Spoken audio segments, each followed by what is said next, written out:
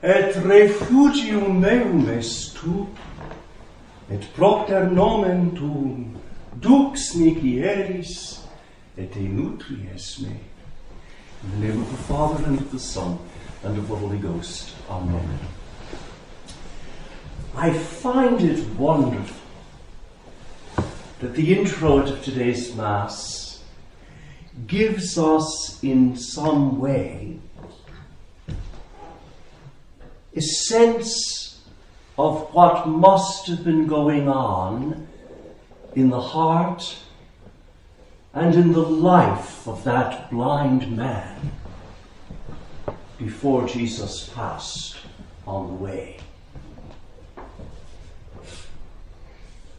The introit is in some way a window into that man's experience. What does he say? Be thou unto me a God, a protector, and a place of refuge to save me. One can almost hear in counterpoint that prayer of the English and Irish martyrs. Jesu, Jesu, Jesu, esto mihi Jesus. Jesus, Jesus, Jesus, be thou to me a Jesus. And the psalm of the introit went on, for thou art my strength and my refuge, and for thy name's sake, Jesu, Jesu, Jesu, esto mihi Jesus. For thy name's sake, thou wilt lead me. And the introit ends with this Eucharistic allusion, et te nutries me, and nourish me. And I hear the blind man going on to say, in thee, O Lord, have I hoped. Let me never be confounded. Deliver me in thy justice, and save me. Save me. The gospel is given us today, not only in the Mass, but the gospel is apportioned out in the antiphons of the little hours, in such wise that the gospel illumines the whole day. These antiphons of the divine office taken from the gospel of the day are divinely ensouled by the music that brings them to life. They are not mere words grouped together. The text of the antiphon and the chant that espouses the text together produce a living word capable of piercing the heart in a given moment of grace. Let us look then at the gospel of the Mass as it is given us throughout the day by the Church.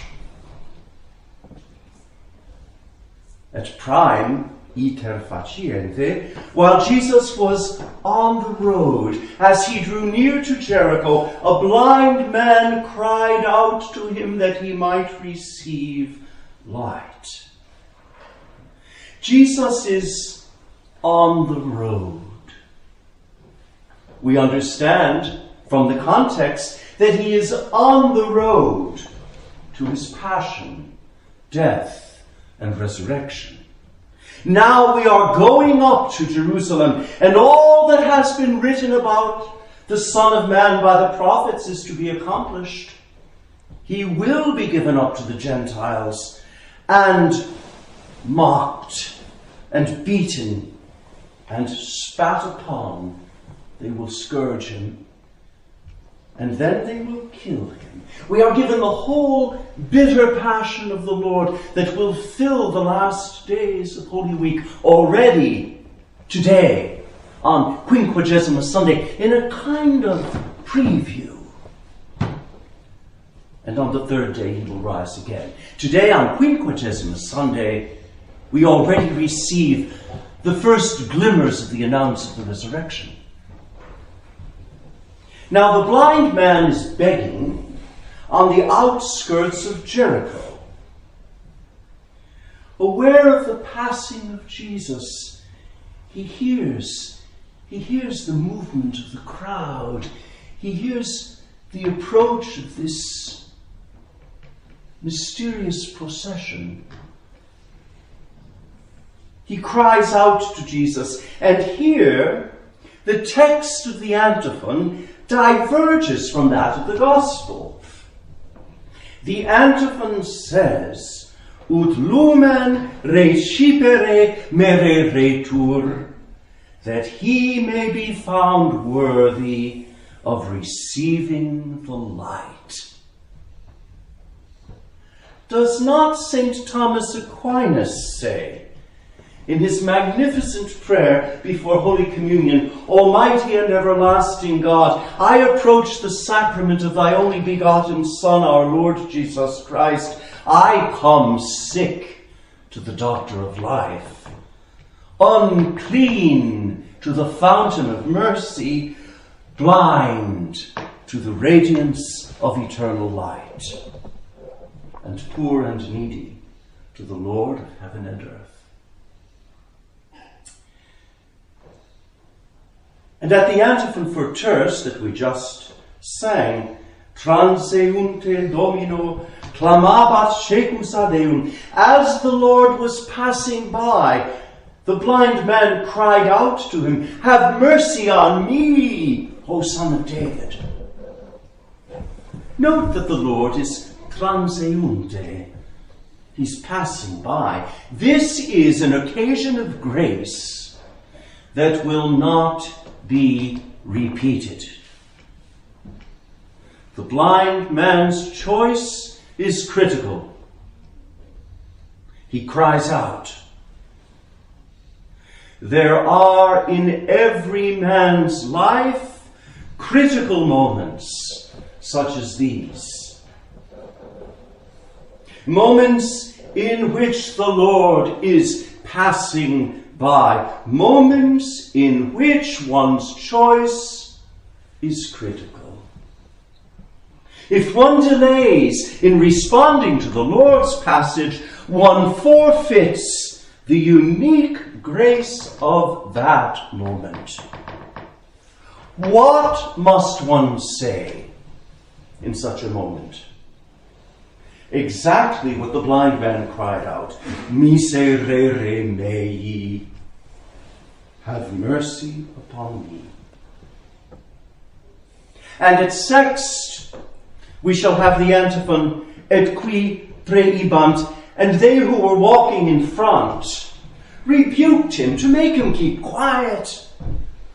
But what did he do? He cried out all the louder, have mercy on me, thou Son of David. Those walking in front, would not these have been the apostles? Jesus is hemmed in by his handlers. They want to protect him from the importunate demands of the rabble. Jesus, however, does not see the rabble. Faceless, nameless, depersonalized.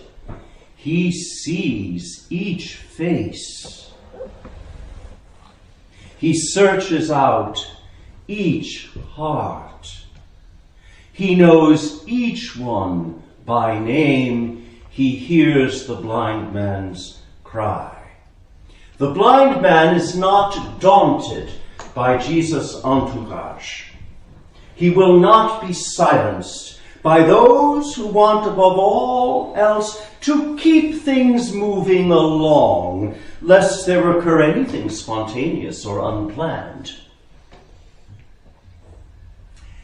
I've sometimes encountered among pious folk an inability to embrace the unexpected. an unwillingness to take risks, and above all, a need to control everything down to the last detail. How often has such an attitude impeded a great inbreaking of grace? The blind man shouts all the louder. He makes himself heard above the objections of the bureaucratic monitors, who would prefer that he remain out of sight and out of earshot. The blind man is a great master of perseverance in prayer. And the fourth antiphon that will be given us today at Nome, Shecus magis ac magis clamabat, ut Dominus illuminaret. The blind man cried out more and more that the Lord might illumine him. The blind man, you see, is given us today as our master of prayer. One must recall the neumes that bring these words to life. There are two key phrases in this short antiphon. The first phrase is magis ac magis, more and more. How easy it is to become discouraged in prayer, to the point of praying less and less rather than more and more. If a man finds it hard to remain in prayer for 5 minutes, he must remain in prayer for 10. If 1/2 hour seems too long, one needs to pray for the full hour. The world, the flesh, and the devil conspire to make Christians pray less and less. The Holy Ghost moves souls to pray magis ac magis, more and more, with ever greater intensity. And the second phrase is ut Dominus illuminaret, that the Lord might illumine him. Every true prayer is, at the deepest level, a prayer for light, a cry out of the darkness, lead kindly light amidst the encircling gloom, prayed Blessed John Henry Newman. A cry out of the darkness, awaiting upon the Lord to illumine all that in oneself is under the shadow of sin and death. Never, never does our Lord refuse a prayer for light.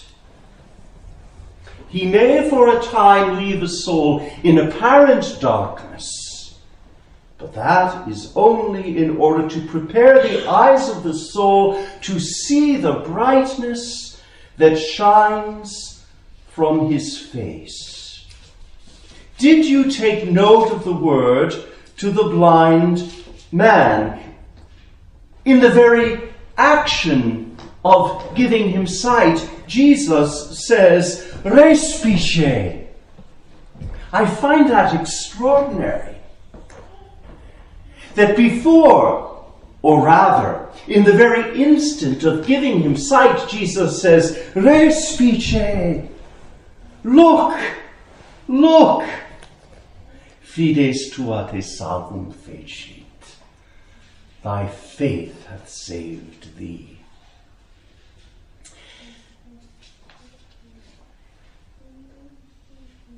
There are many who say, who will show us good things? The light of thy countenance, O Lord, is signed upon us.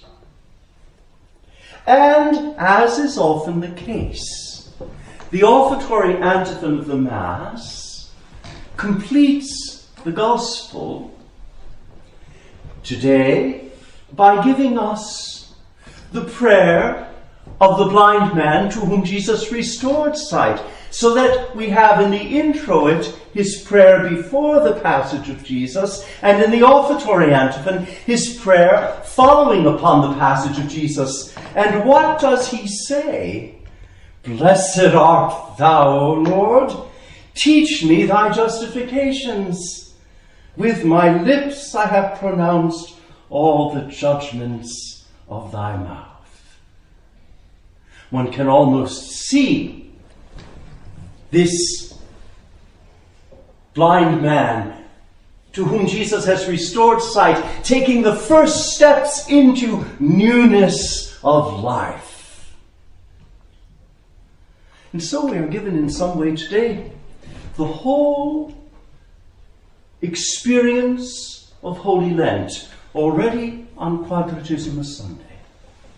We are given the beginning of journey, the beginning of our going up to Jerusalem, and we are given already a glimpse of the glorious light that awaits us at the end. In the name of the Father, and of the Son, and of the Holy Ghost. Amen.